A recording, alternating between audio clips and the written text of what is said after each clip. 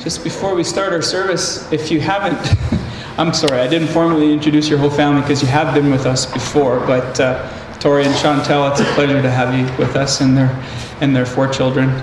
It's great that you're with us today. Thank you. Thank you for the worship time. It's a blessing to have the guitar and the vocals. Appreciate that a lot. Okay, well, let's all stand and pray, and then we'll read the word of the Lord.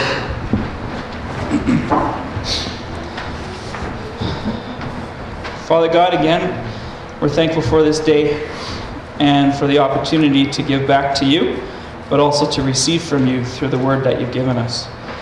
Lord, may I step aside, and may your Holy Spirit guide me through the teaching that you want your children to hear in our service today.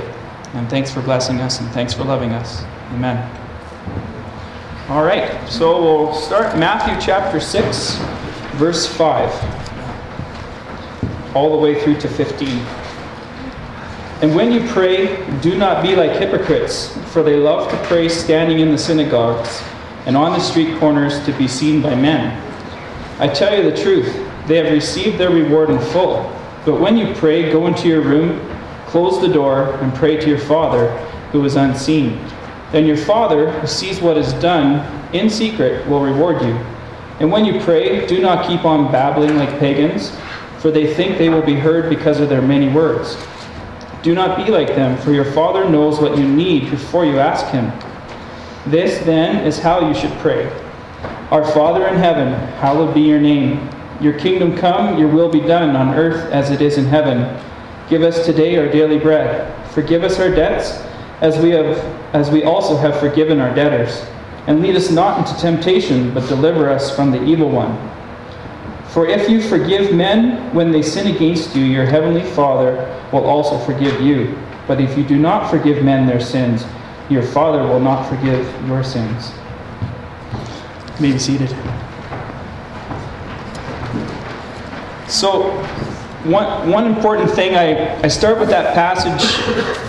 The sermon is, or the teaching is topical, but I also want to always refer to a passage like that as that's the base and the foundation. As we go through the teaching this morning, we're going to bounce around to lots of different verses, but I want the focus to be that this is the Lord's instruction with respect to prayer. And the sermon, or the teaching this morning, is brought to you out of a personal journey of mine than a question that came from the congregation. The question from the congregation that we were going to address was brought forward by Laurel, but because Laurel's not here, I didn't want to follow through on doing that teaching. So this past Monday, Roger Stewart and Andrew and I took a trip to Canmore and back in a day just to kind of talk about, focus on direction for the church, how to guide the church, and then as we were in the vehicle, we helped me out with the sermon outline that you're going to hear today. So basically, from a young age, I can remember clearly being taught to make sure you're right with the Lord before you engage him in prayer. I knew that was a foundation. I knew that to be true. But if someone asked me to follow that up, I didn't have the scripture. So part of what this comes to you this morning is me getting serious about sticking to that being a foundation and bringing that scripture to you to hopefully help and encourage you as you engage your prayer life. Another thing to articulate to you is that as leaders, as elders, guys that want to be elders, working towards eldership with the church and church direction, is we feel prayer is something that we're not giving enough time to, not enough focus on, not enough encouragement back to you to spend more time in. And so going forward from here on in, when Andrew gets back, you will see that focus, let's just leave it at focus, coming to our service time and coming to you in many different ways of encouragement. So, because prayer is our lifeline, our highway, and it's important. So I'm not teary-eyed often, you know that about me, but hey, we'll see what happens, right? So, okay. So, getting into what we want to talk about today. What can hinder our prayers?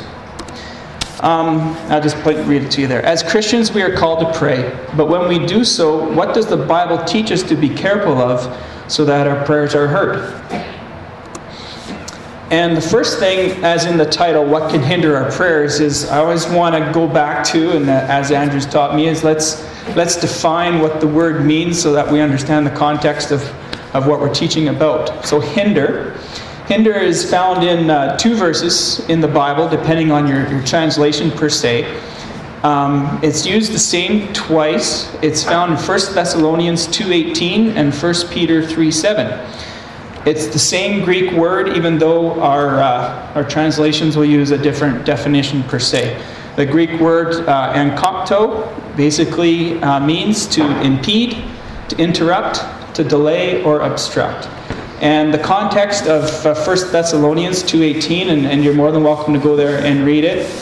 The context of that situation is Paul has great concern for the Thessalonians, and he can't get to them. He is stopped from getting to them. That's the core meaning of the word hinder right there. Then you go to 1 Peter 3:7, which we'll be talking about later in our lesson. It talks about if you're not in right relationship with your wife, you risk your prayers being hindered. So again, our prayers are hindered, which means to impede, to interrupt, delay, obstruct, and stop. So just wanted to define that with you this morning. What is prayer? And I kind of, it's an interesting thing. You can go to the concordance at the back of your Bible, and you really can't purely define prayer. There's many descriptions for it. Again, as I said before, it's our lifeline, it's our highway, it's our connection to the Lord. So you can look at Philippians 4, verse 6, and I got all my notes in here. Maybe. Philippians 4, verse 6 says, "Do not be anxious about anything, but in everything by prayer and petition with thanksgiving present your requests to God." So prayer is, as in Scripture, is like a petition to seek the Lord and direct our thoughts towards God, and is also an act of humility. Why do we pray? Again, we have many different Scripture references. Ephesians 6, Matthew 6, as we just read a little bit ago, Luke 5, and Proverbs 15:8. The highlight from these verses are to communicate, to delight in the Lord, to pray, to please Him, encouragement, obedience, experience Him, and plain and simply, Jesus showed us. In Luke 5:16, it talks about the crowds coming after Jesus. And what did He do? He went away on His own and spent quiet time in prayer with the Lord. So it's an example to us of why do we pray. How do we pray? Again, these are all almost sermons in and of themselves with each question. But again, just want to give you some guidance before we get into hindered prayer. In Matthew 6, 5 through 15, as we read, it's not to impress man and talk for the sake of talking. And we get the Lord's Prayer. God gives us very specific instructions saying this in verse 9, it says, "This then is how you should pray." So the highlights of the Lord's Prayer are to praise, show submission, and that's where I got an act of humility in respect to what is prayer. Show reliance, show forgiveness, and deliverance. So as you work through the Lord's Prayer, if no one's ever told you how to pray or what's all involved in prayer, God gives us instructions in Matthew. Next, if you look in 1 Thessalonians 5, you also get that we want to pray with thanksgiving and pray continually. And I'll read that one for you.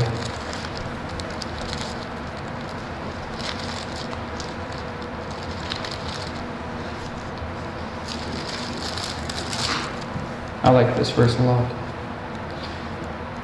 We'll start in 1 Thessalonians 5, 16 to 18. "Be joyful always, pray continually, give thanks in all circumstances, for this is God's will for you in Christ Jesus." So again, with thanksgiving and continually, that's how we're supposed to pray. And next, the kids should remember this one, Josiah and Jared and the girls. What's ACTS stand for? Adoration, confession, thanksgiving, and supplication. Right. Scripture also gives us a real quick acronym when it comes to learning how to pray. Adoration, confession, thanksgiving, and supplication. And you get those again from Scripture when God shows us the Lord's Prayer. And also through Thessalonians where they're telling us about thanksgiving. And then, as I stated in Luke chapter 5, verse 16, the ultimate example is Jesus on earth of how to pray. And it's very simply put,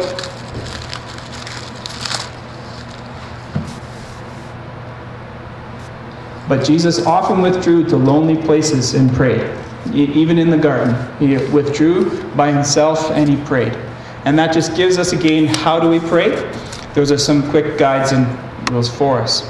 So, moving on to the topic today. The list of items that I'd like to bring forward to you, I would say, are not a thorough list. I would say there's more areas that we could discover through study and research of Scripture. But these are 5 significant ways that kind of stick out to me as we engage studying the Word, and that the Bible warns us to be considerate of. The first being selfish motives, turning from Scripture, unforgiving hearts, a husband and wife relationship, and unconfessed sins. All these 5 areas are warnings, as detailed in Scripture to us, that could hinder our prayers. And again, why are we concerned about this? Because we need to communicate with our Lord. That's how we survive. That's how we function. And that's kind of again, another reason why we want to talk about it today, is as we engage on a journey of improving our prayer lives and becoming prayer warriors, it's very important that we're cognizant of those areas in our lives that could be holding up prayers. So what can hinder our prayers? The first one, selfish motives. And simply put, it's our human tendency to regard our own interests ahead of others and God. The first verse I'd like to bring forward is James 4, verse 3. You're welcome to turn there with me, because it takes me a bit to get there if you want to get, but you don't have to, because I'll read it for you also.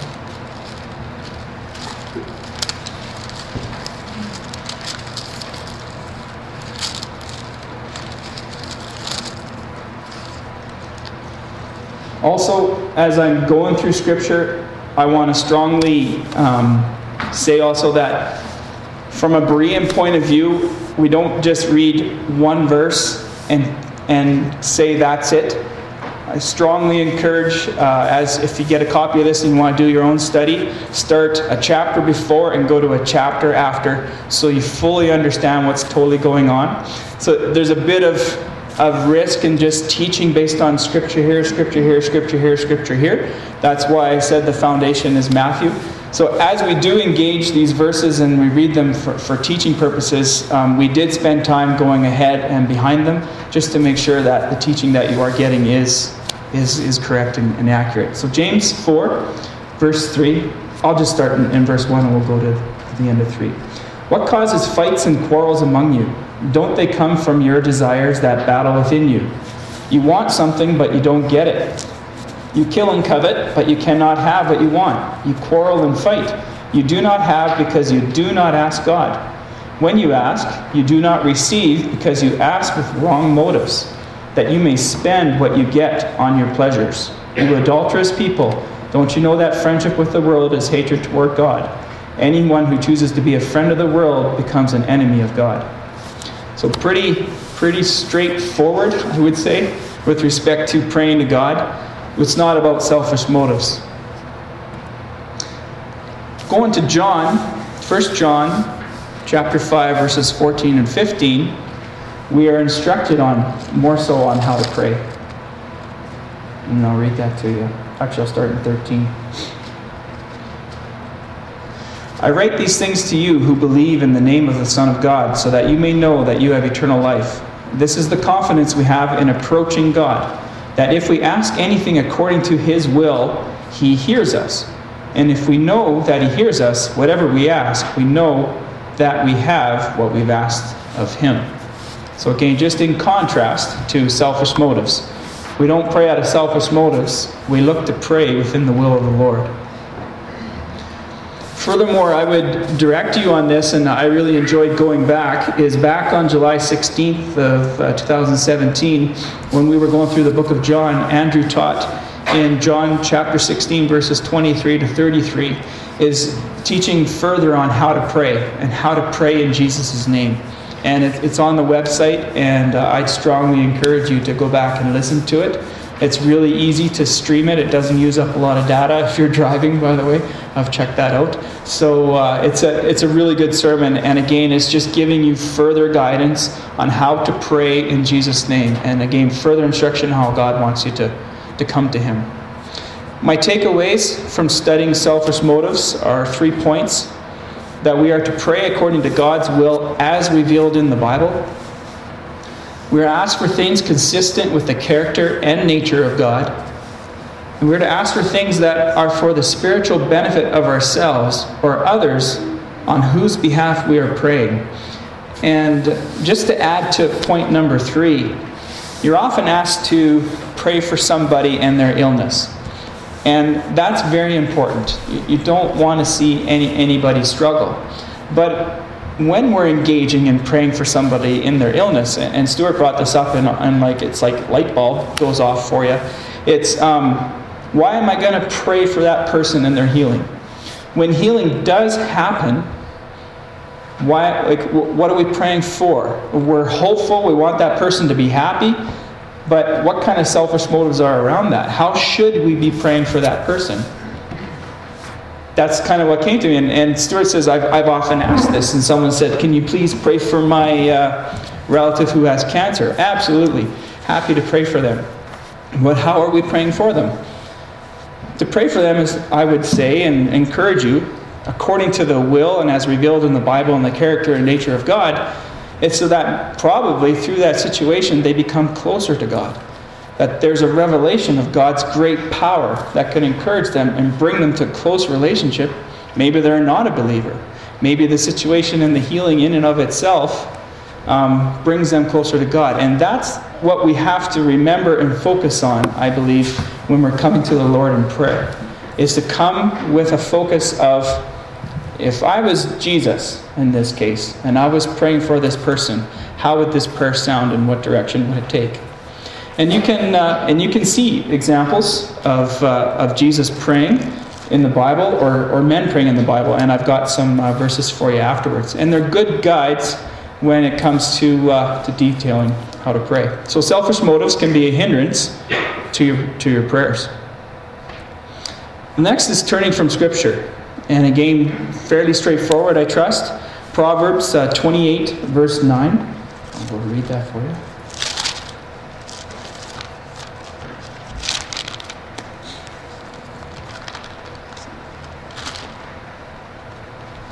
Thanks for your patience as I flip around. Okay. And I'll start in verse 8 and read to verse 10. He who increases his wealth by exorbitant interest amasses it for another. Who will be kind to the poor? If anyone turns a deaf ear to the law, even his prayers are detestable.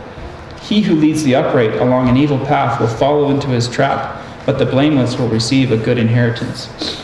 And so again, I read before and after so that you're not just caught up in one specific statement. And what's being told again in Proverbs is it's articulation of wisdom back to us. And it's basically plain and simple to hear, is that if you turn a deaf ear to God's instructions, our prayers are detestable. And I kind of liken it to instructing your child, per se. God is our Father, we are His children. If you think of instructing your child, and then you see them blatantly ignore you, what's your first response if they come to you for help while remaining in their disobedience? Are you eager to come alongside them and help them out? Or do you have a little bit of, I'm not helping you, I told you to do it this other way, why would I help you? And you're still remaining in your disobedience while you're asking me to help you.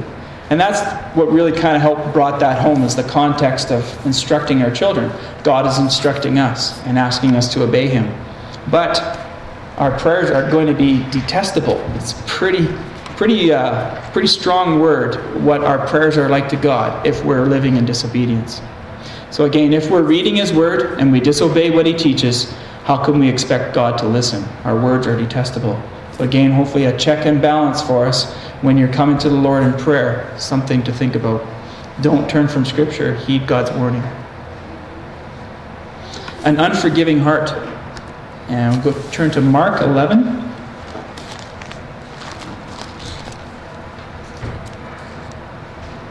Okay. Mark 11:25. Therefore I tell you, whatever you ask for in prayer, believe that you have received it, and it will be yours. That's verse 24. And when you stand praying, if you hold anything against anyone, forgive him, so that your Father in heaven may forgive you your sins. So when you stand praying, it's important that we don't harbor unforgiveness against those around us. Matthew 6:9-15 again. I'll turn back to there.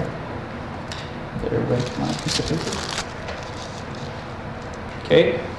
Again, as we go through the Lord's Prayer, it says very specifically in verse 12, chapter 6, verse 12, forgive us our debts, as we have also forgiven our debtors. So when you approach the Lord, we're asking him to forgive us. But if we don't forgive others, how can God hear us if we're harboring unforgiveness? Again, in a summary sentence, we must be attentive to our hearts to ensure that we are not harboring any unforgiving thoughts and feelings towards others. For example, resentment and hatred.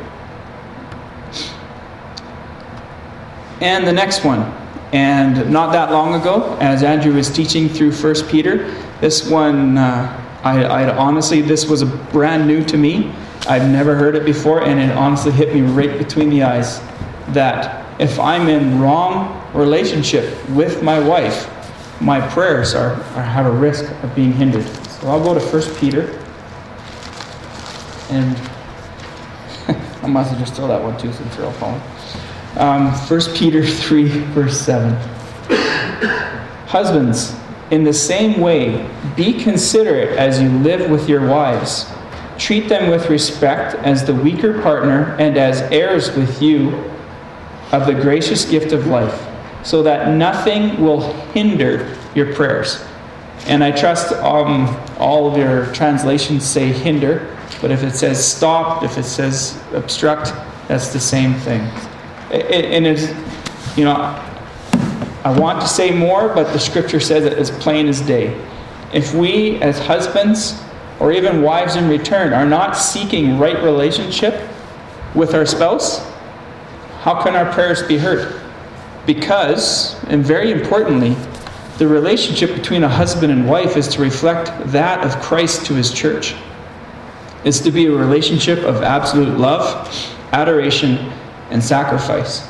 And so if we are not living in that model that Christ is giving us and expecting us to show to those around us in community, it will hinder your prayers. And it's very important that people pay more attention to this, because honestly, I never thought of it that way. And then I would encourage you, again, I can email this information to anybody. Look at Ephesians 5:22-23. That is where God instructs and talks about the husband and wife relationship and the mirror image it is to Christ and the church.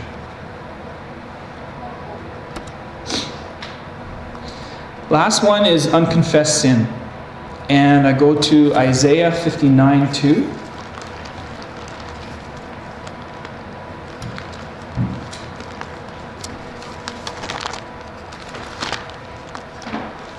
There it is. Okay, I'll start at verse 1. Surely the arm of the Lord is not too short to save, nor his ear too dull to hear. But your iniquities have separated you from God. Your sins have hidden his face from you, so that he will not hear. So again, Scripture says it's plain as day. There's not much you can't add or take away from it. He will not hear because of sin in your life, if you have unconfessed sin. Psalm 66 is the next location. I'd like to read for you. Psalm 66, 18 through 20. If I had cherished sin in my heart, the Lord would not have listened. But God has surely listened and heard my voice in prayer. Praise be to God, who has not rejected my prayer or withheld his love from me. So again, it's about David talking to the Lord, saying plain and simply, if I had cherished sin in my heart, the Lord would not have listened. Again, very straightforward instruction from Scripture. So again, the warning, we need to examine our hearts to see if unconfessed sin stands as a barrier between ourselves and God. Because if I always liken it, we've had some teaching time with the kids, and very popular drawing in Campus Crusade when I was going to university is to draw a big valley. And there's us on one side and there's God on the other. And the only way to get across that valley between us and where God is Jesus on the cross. And you show the cross standing up, and then you show the cross flipping down across the valley. And that's what helps me kind of bring this home, is that we don't get to the Lord, that we are separated from God because of sin in our life, and Jesus bridges that gap. So if unconfessed sin, how can you communicate with the Lord? Because sin can't be in his presence. Lessons. And I probably ripped through that really fast, but maybe we'll have some more discussion time. And you wouldn't know I'm nervous other than the fact that my boots are probably going to show that they're wet on the bottom here fairly soon. So, lessons. Again, as we talked about the 5 different items, pray according to God's will as revealed in the Bible, not with selfish motives. And the Bible gives us examples. And I really liked the one song that you brought forward today, Tori, number 59, Build My Life. If ever you're looking for a way to pray, sometimes songs are an excellent way to pray. And Psalm 59 is a really good example, I would say. It's to go to the Lord and say, Holy, there is no one like you. There is none beside you. Open up my eyes in wonder and show me who you are, and fill me with your heart, and lead me in your love to those around me. I will build my life upon your love. It is a firm foundation. I will put my trust in you alone, and I will not be shaken. So again, coming to the Lord and putting aside selfish motives and praying in the will of God is a way of communicating and having clear communication with the Lord. I brought up, David praying in Psalms, Jesus specifically praying with his disciples. There's examples of following Jesus. And then I also wanted to bring you to, there's different books in the Bible where the men are praying. And if I go to Ephesians, just want to show you an example.